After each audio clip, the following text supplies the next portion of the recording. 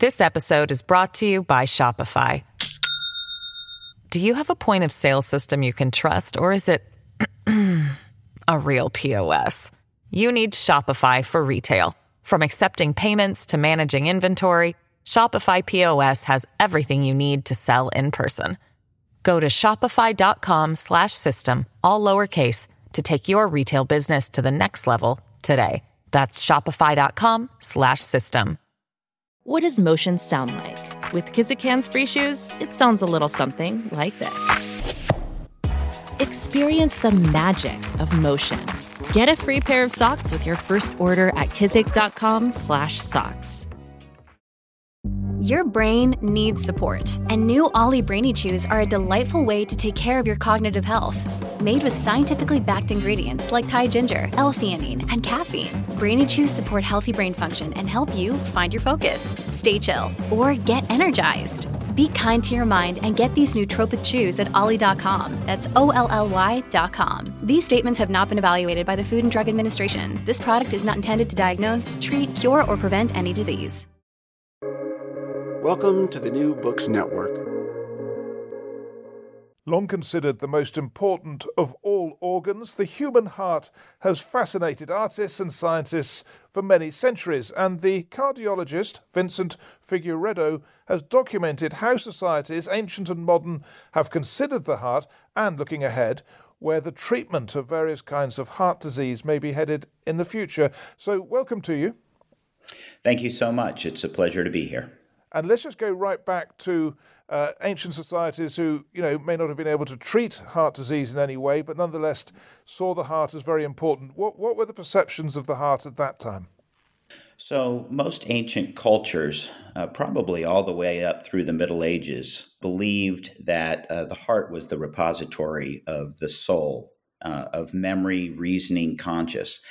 And this was probably because the ancient ancestors of ours knew that a beating heart signified life, and when the heart was beating no more, a person was no longer alive. So this we now know is because emotions we feel from our brain reverberate in our heart. But to ancient ancestors, this interdependence led them to believe that the heart was the repository of the soul. Yeah, and that would mean that the heart started playing some kind of role in religion.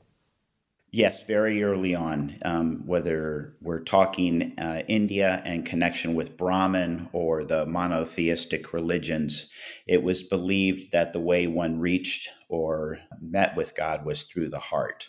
In fact, early ancient Christians believed, and again, this is right up through the Middle Ages, that the heart was a tablet and all of their deeds and misdeeds were recorded on the inner walls, and upon death, God would read those tablets and determined where they were to go, heaven or hell.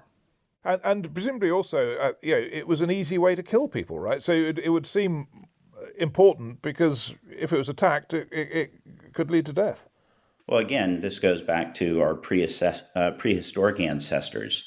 They knew that the best way to kill an animal was through the heart. And so they would harvest those animals and hold those hearts in their hand. We move up to ancient Egypt where they did embalming, and the heart was the only organ that they put back into the embalmed body, all the other organs being removed and put in pots on the side, the brain just being removed as nothing more than a phlegm-producing organ. And it was the heart that supposedly went and was weighed in the underworld by Osiris to decide whether a person could go to heaven, the field of reeds, or their heart would be consumed by a goddess Ammit who would take their soul forever. All of these ancient societies, so if you go to India, for instance, it was felt that the only way to achieve and meet with Brahman was through the heart. So it's interesting, isn't it? Because you'd think that a soft tissue organ like the heart would be very difficult to do any archaeology about, but you've just given an example from ancient Egypt where you can actually, and so you can discover things from the ancient period through archaeology. Actually, that's interesting. If we talk about heart disease, it was found when they did CAT scans of mummies from different societies over 4,000 years. In fact, atherosclerotic heart disease was quite frequent, and in the mummies that were estimated to be 40 years or older upon death, over 50% had atherosclerosis. So it turns out that heart disease is not a new thing. The fact that we now are fatter, we smoke more, we eat inappropriately, we don't exercise. We thought that was the reason people had heart disease, but apparently they had it thousands of years ago as well. So there's some genetic predisposition in humans to have atherosclerotic heart disease. Well, that does go against all we're taught about heart disease being a modern problem and getting much worse because of the way we live. So what do you think was causing heart disease in terms of lifestyle back then? Well, two things I can think of. First, the fact that they ate and warmed by fire, so a lot of smoke inhalation. The second one would be repeated inflammation, infections. We now know that inflammation can result in atherosclerotic plaque development. When you go back to those ancient times, tell us about the Aztecs, because they had particular sort of beliefs and cultural practices, didn't they? They did, in fact. Most of the Mesoamerican cultures, the Olmecs, Mayans, Aztecs, believed that humans were created to nourish the gods and sustain them. They believed that sacrificing hearts to the gods meant the giving of what is right or proper. They believed blood and hearts held what's called teolia, which is the immortal soul, the knowledge, wisdom, and memory in a person. And those could, if sacrificed to the gods, feed the gods and keep them from leaving.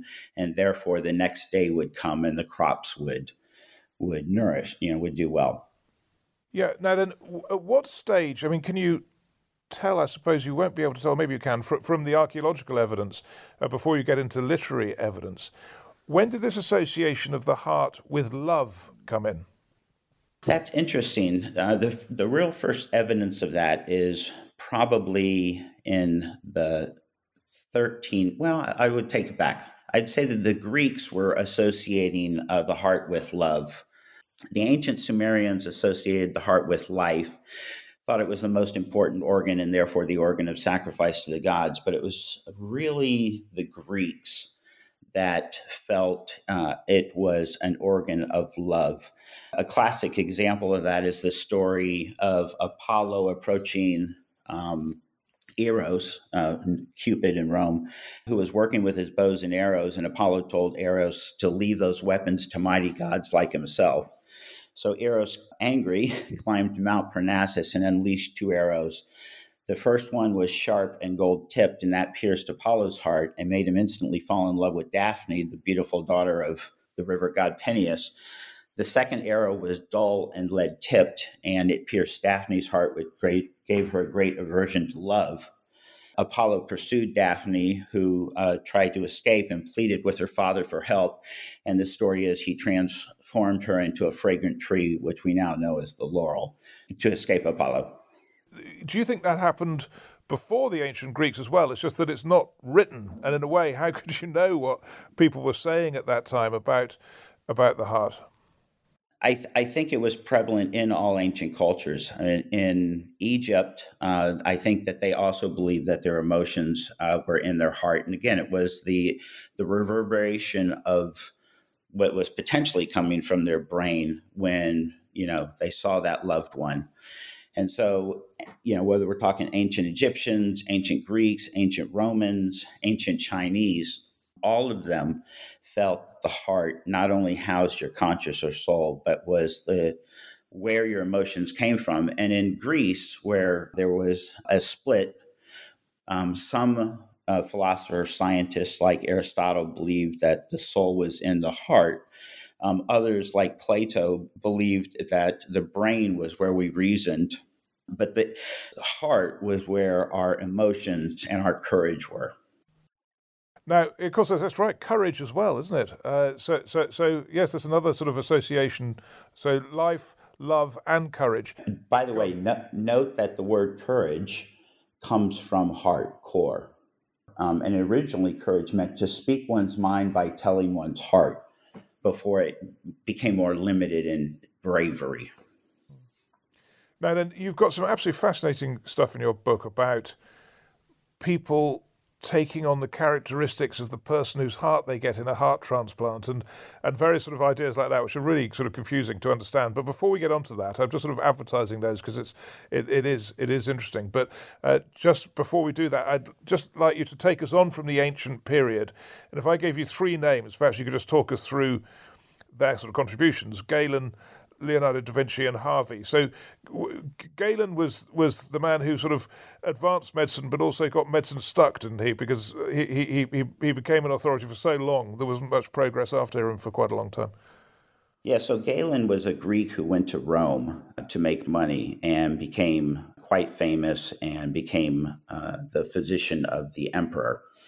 He based a lot of his work, his experiments, and his beliefs on Aristotle, somewhat on Plato.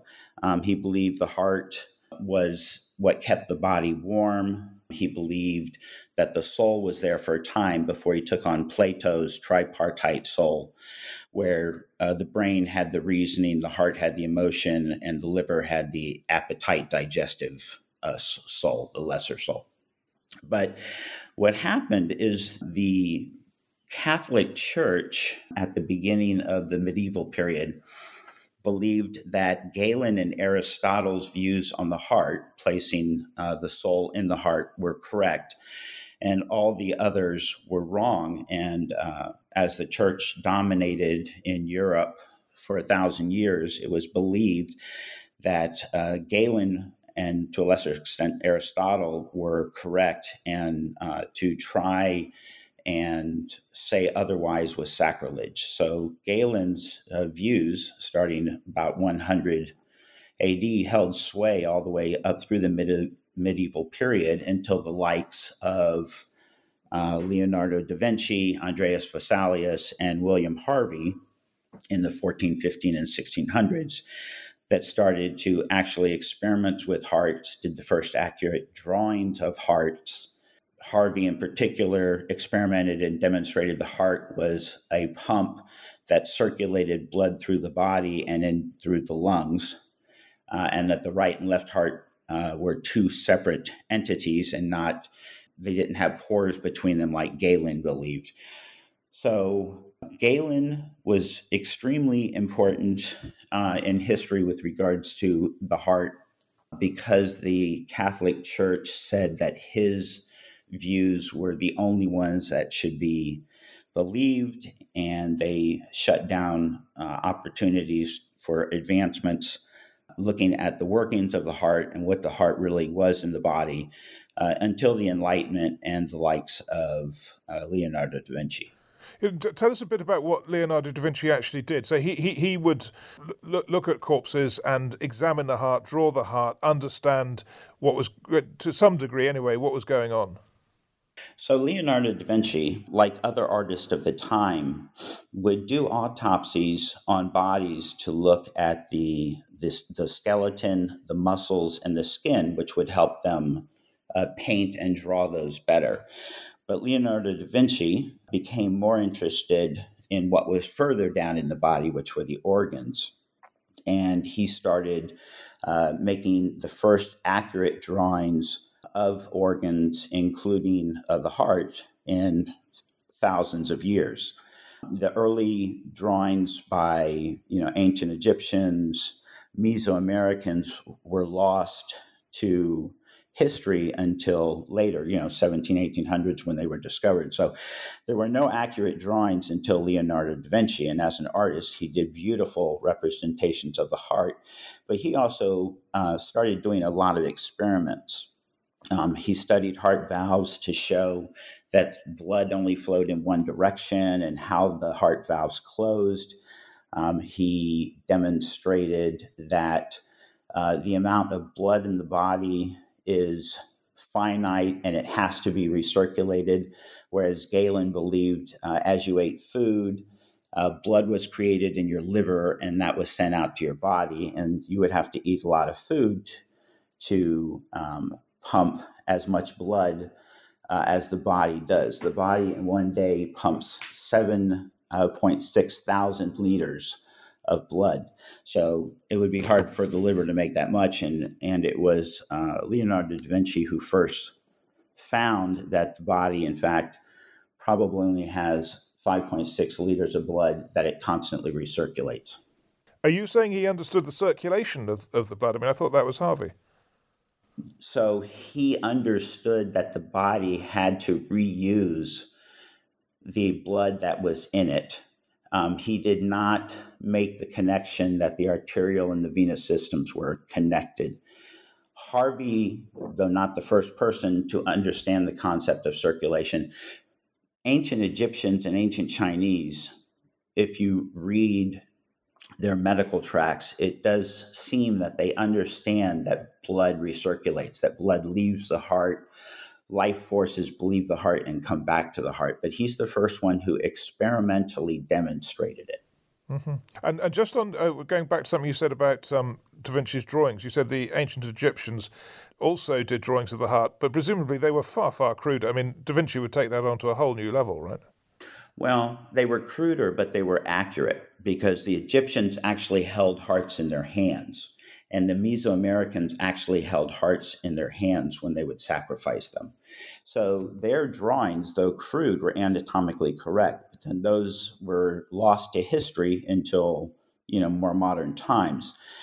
After that, the only descriptions we have of the shape of the heart were from people like Aristotle, Hippocrates, Galen, because once you get to the European Middle Ages and the Islamic Golden Age, dissection was strictly prohibited. So they had to go on these ancient texts as to what the heart looked like. And it was described as shaped like a pine cone or a pear. Actually, I wanted to ask you about that, the shape of the heart and as it's depicted. I mean, we've all seen the I love New York, I heart New York sort of slogan or logo, whatever it is. But the heart's not really that shape, is it?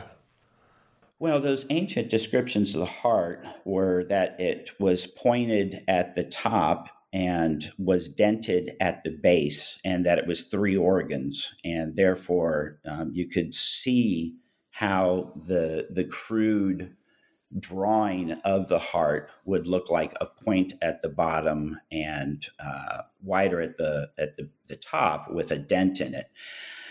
People wonder where this came from. Was it the ivy leaf, which the Greeks associated with love? Was it the leaf of the Siphium plant, which was a contraceptive back in ancient Rome and Greece, which leaves looked like that symbolic heart we know? Is it the buttocks of a woman, the breast of a woman? There's lots of theories as to where that heart shape, that cardioid, came from. But it may just simply be that it was a development of a crude portrayal of the descriptions of the heart, because that symbol showed up probably in the 13 to 1400s in European art. Before that, in drawings and paintings, it would be shaped like a pine cone or a pear. And then once that cardioid symbol became part of art, it kind of went viral. And very quickly across Europe, that cardioid shape was used with people holding the heart by the point at the bottom, and then it widened with a dent at the top. That's so interesting. So it's one of those sort of really enduring symbols like the cross or maybe a crescent are things which have really endured as symbols, and the heart's up there with those, really, isn't it? It is so pervasive throughout our society, beginning probably again in the 13 to 1400s to now, and the symbol has come to mean much more. It's now a verb thanks to I Love New York. We have bumper stickers with I love my corgi, for instance. It's used on video games to show how many lives you have left. It's used on menus to show what are the heart healthy options. So while physiologically we view the heart today as nothing more than a pump, in our society, metaphorically, we associate the heart with love, connection to one another, health, lives. So it has many meanings. We see it in our art. We see it on our phones. We see it in the drawing on the tree where someone's etched "I love so and so," or put a heart with initials. Yeah, you see it everywhere. Yeah, and you have done for hundreds of years. So just getting back to Harvey, then I'm a bit surprised by what you said, because you seem to be implying he wasn't quite as pioneering and innovative as perhaps he's sometimes portrayed, or is that unfair? I mean, did he really achieve a big breakthrough? I believe he did achieve an important breakthrough because he experimentally demonstrated that the arterial and venous systems are connected. And he surmised the existence of those connections, which are capillaries. In previous societies, there was descriptions of circulation in very general words, whether we're talking ancient India or ancient China. And then people like Leonardo da Vinci 100 years before Harvey assumed that blood circulated through the body. They just didn't take the next step and describe why it happened. Let's get on to this fascinating material you've got on the nature of the heart and its connection to the brain. Let's start with the basic position that many people might think there's really no connection. The brain is what governs our behaviour, and the heart is a purely physical organ that does a job of pumping blood around the system. But you're not sure it's that clear cut, are you? Let me take a step back. The ancient character in Asian languages for the heart could be translated as either heart or mind, and that's what most ancient societies believed.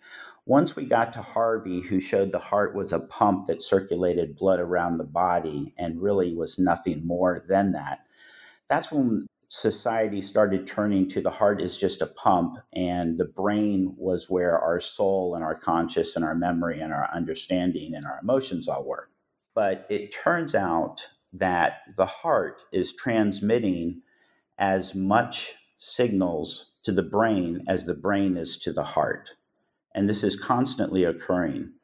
So this new finding that there's a dynamic two-way dialogue between the heart and brain, this new area of research is called neurocardiology. And it turns out that the reason these two organs are continuously affecting the function of each other is that the heart itself has a little brain. It has over 40,000 sensory neurons. They're sort of relegated up towards the top of the heart. And it's this little brain in the heart that enables the heart to sense, to regulate, and to remember.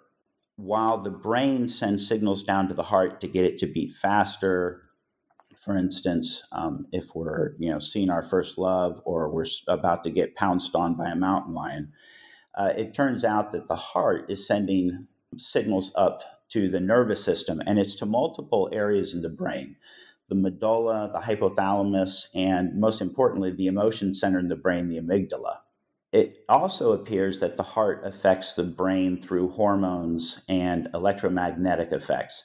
So the heart is producing as much of the love hormone oxytocin as the brain does.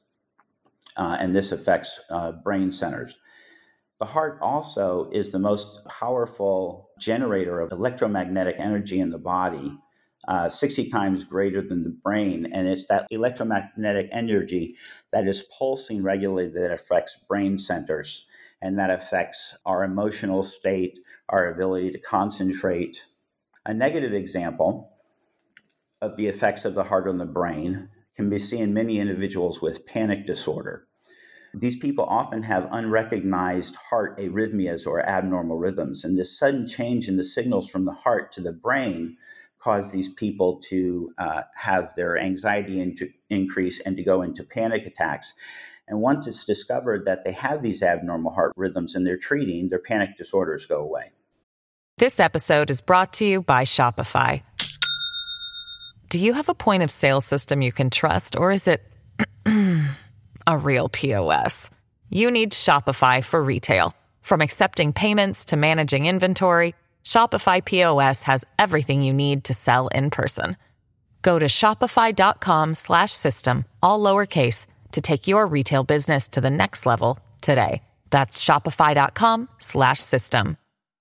I'm actually finding what you're saying quite difficult to get my head around because it's so firmly believed that there is the very clear distinction between what the brain does and what the heart does. And you're saying there's almost like a second brain in the heart that has these similar functions. Perhaps it would help to understand it if you said, what's the difference? So what's the difference between the brain and the heart and the little brain in the heart, as you describe it? I think most people will agree that the brain is now the king organ. It's the one that runs the show.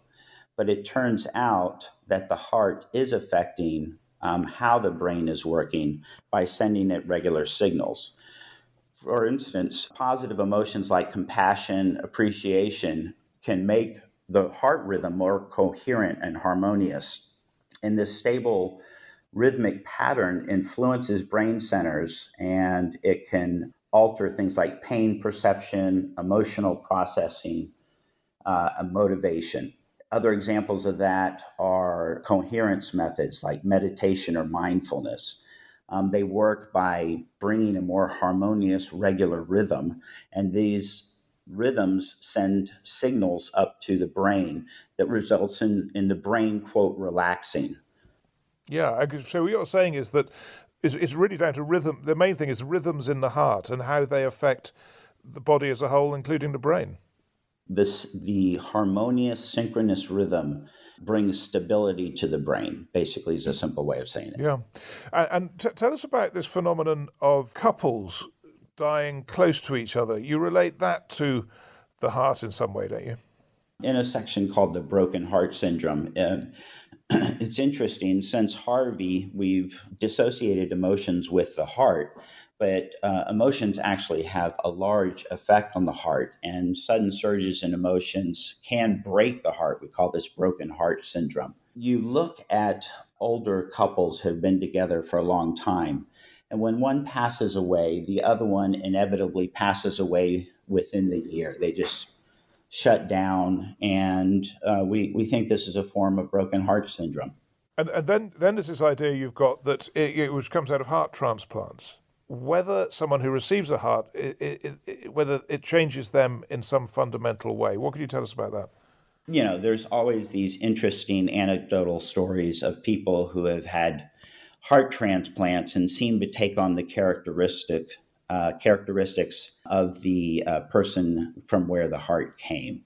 And we do thousands of heart transplants every year now. This is a very routine thing. It's one of the reasons that we've come to accept that the soul and the emotional center is likely not in the heart. But, can you imagine what ancient Egyptians or ancient Christians would have thought of the idea of transplanting, the soul into another person? So, yes, there is anecdotal data, which I do bring up one in the book, of a woman who was a dancer who received a heart from a young motorcycle riding teen. She took on some of his characteristics afterwards. She started walking like a man. She started eating French fries and onion rings, which she was previously a vegetarian who ate very healthy. It's an amazing story. I mean, do you think, what do you make of it? I think it's an interesting story. I have seen hundreds of patients in my own practice who are post-heart transplant, and they've shared no evidence of this kind of thing happening. So I'm not sure that things are really transferred of one person's conscious or soul to the other in a transplant, but the stories are interesting and make you think twice about it. Okay, well, let's get up to the 20th century. If you like, we're talking about the transplants, but there's all sorts of other massive innovations in heart medicine, haven't there been, over the last century, let's say. So why don't you talk us through some of the big achievements in terms of heart medicine in the modern period? Well, the 20th century was a very prodigious century in our advancing the understanding of and treatment of heart disease. At the very beginning of the 20th century, we were just first understanding what a heart attack was and how it happened. But of course, at that time, the only treatment was bed rest, morphine, and a priest.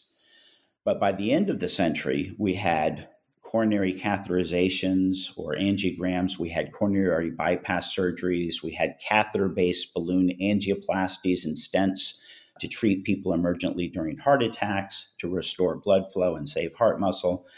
We had pacemakers and defibrillators developed, heart assist device to help poorly functioning hearts until they would get better. We have heart transplants. We have mechanical artificial hearts. And this was all in the 20th century alone. So an amazing century with regards to understanding and treating the heart. What's more amazing is what's in store for us in the 21st century. Well, okay, we'll talk about that definitely at the end. But just on what's happened so far, to what extent is there a distinction on gender? Because we associate, heart disease with men mainly, don't we? And or is that wrong, actually? We associate heart disease with men, but women are as likely to die of heart disease as men. They just do it later in life. Heart disease is the major cause of death in women. In fact, in the United States since 1987, more women die every year of heart attacks than men.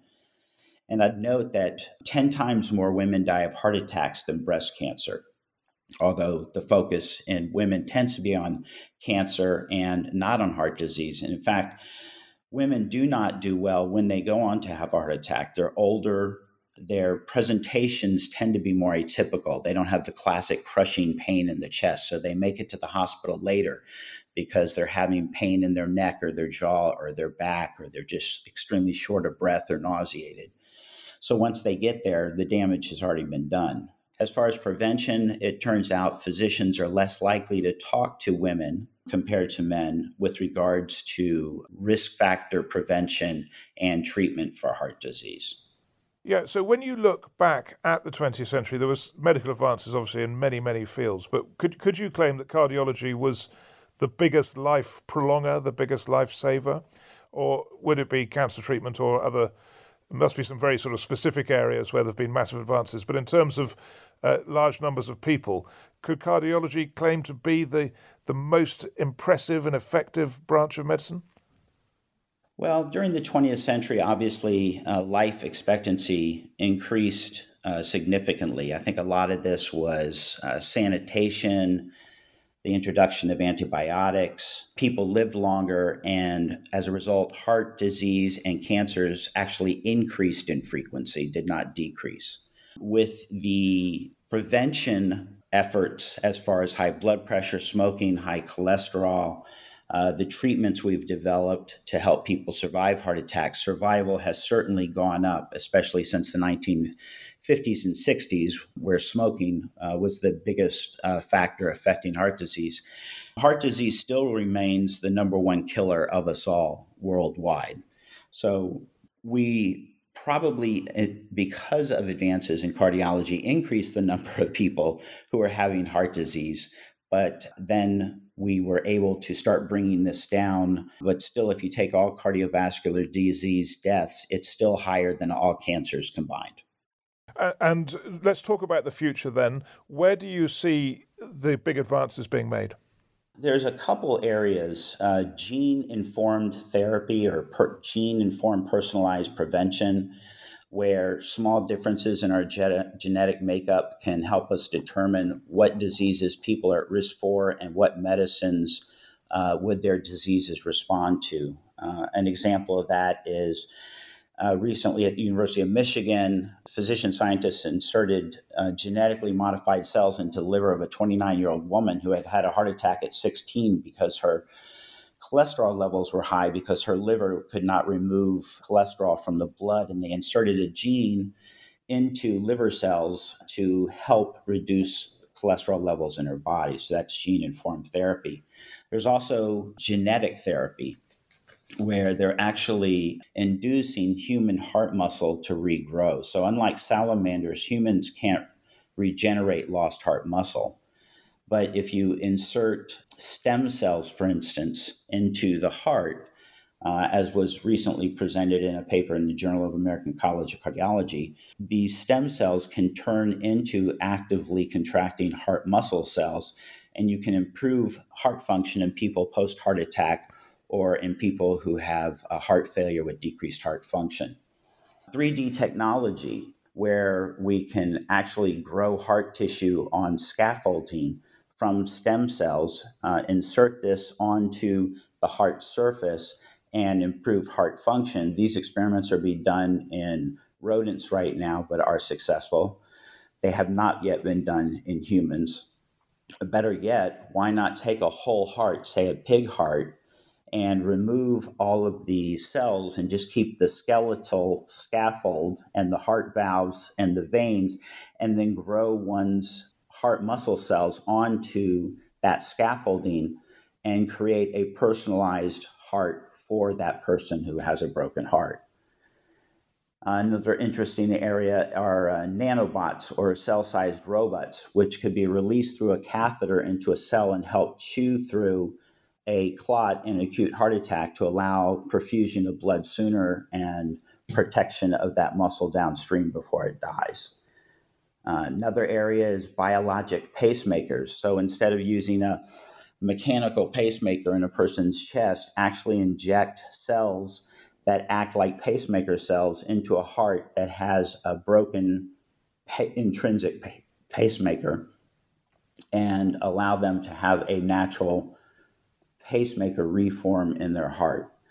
And then probably the most interesting one of all is xenotransplantation, or transplantation of an organ from another animal into a human. We have a huge shortage in the world of human hearts that are available for people who need them for transplant.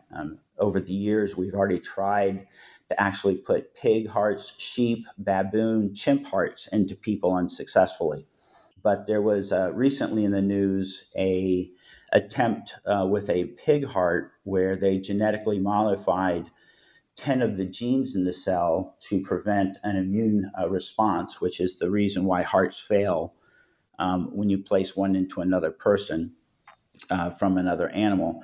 And the person who received it, a gentleman, actually survived 2 months with that pig heart in his body. So that's amazing. Where, and when was that? That was less than a year ago in the United States. Wow. What are the ethical issues associated with that? Well, that's interesting. We now consider putting a human heart in another person as a routine thing. We morally don't even think twice about it. Although when it first happened back in the 1960s, people were horrified. And you can imagine what our ancestors before that would have thought. But that's become quite routine. And I guess if you're given a choice of dying or receiving a heart from another animal to survive, you're probably going to choose that animal heart. What about if the heart is just a pump? I mean, you said it's more than that in some ways, but if the crucial physiological function is a pump, can't you just put a pump in? I mean, we've got artificial hips, and presumably you could make a pump. We actually have them. We have mechanical artificial hearts. There's people who are not transplant candidates who received these hearts, and they have survived sometimes years with them. And, as technology improves, it may get to the point where we're able to put mechanical hearts in people and not need animal hearts. Has there been any study of what that group with mechanical hearts, what effect it's had on them in terms of all the other things you're talking about, the connections with the brain and the behavior and so on, broken hearts? Has anyone measured the impact of having a mechanical heart? It's a new area. There's not enough people to really have a study. I haven't heard of any anecdotal data that would suggest that having a mechanical heart has affected that person as far as their emotions or experiences. Right. So that's quite important, isn't it, in terms of what we were discussing earlier as to, exactly what the heart does in the body? Agreed. Right. And does that make you think, well, actually it is more mechanical than we might sometimes think?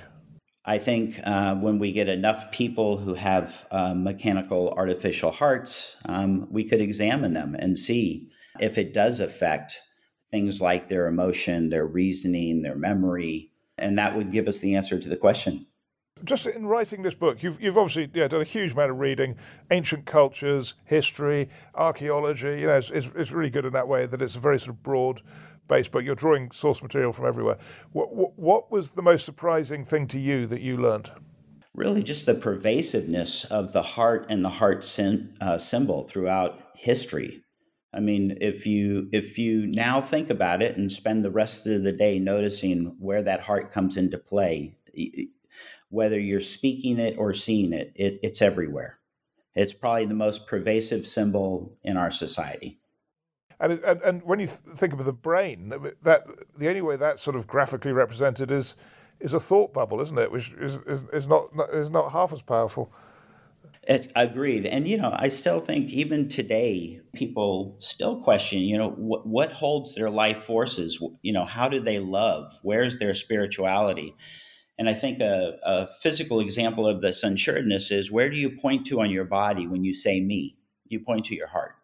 Well, it's been a very, very interesting listening to you, and you've done a huge amount of work to put this book together, and we've been the beneficiaries of it. So thank you very much for it. It's not a topic, it's not the sort of typical topic we do, but I'm very glad we did, because it's really helped us understand a bit about this very important organ we've all got. Well, you're quite welcome, and thank you for having me on your program.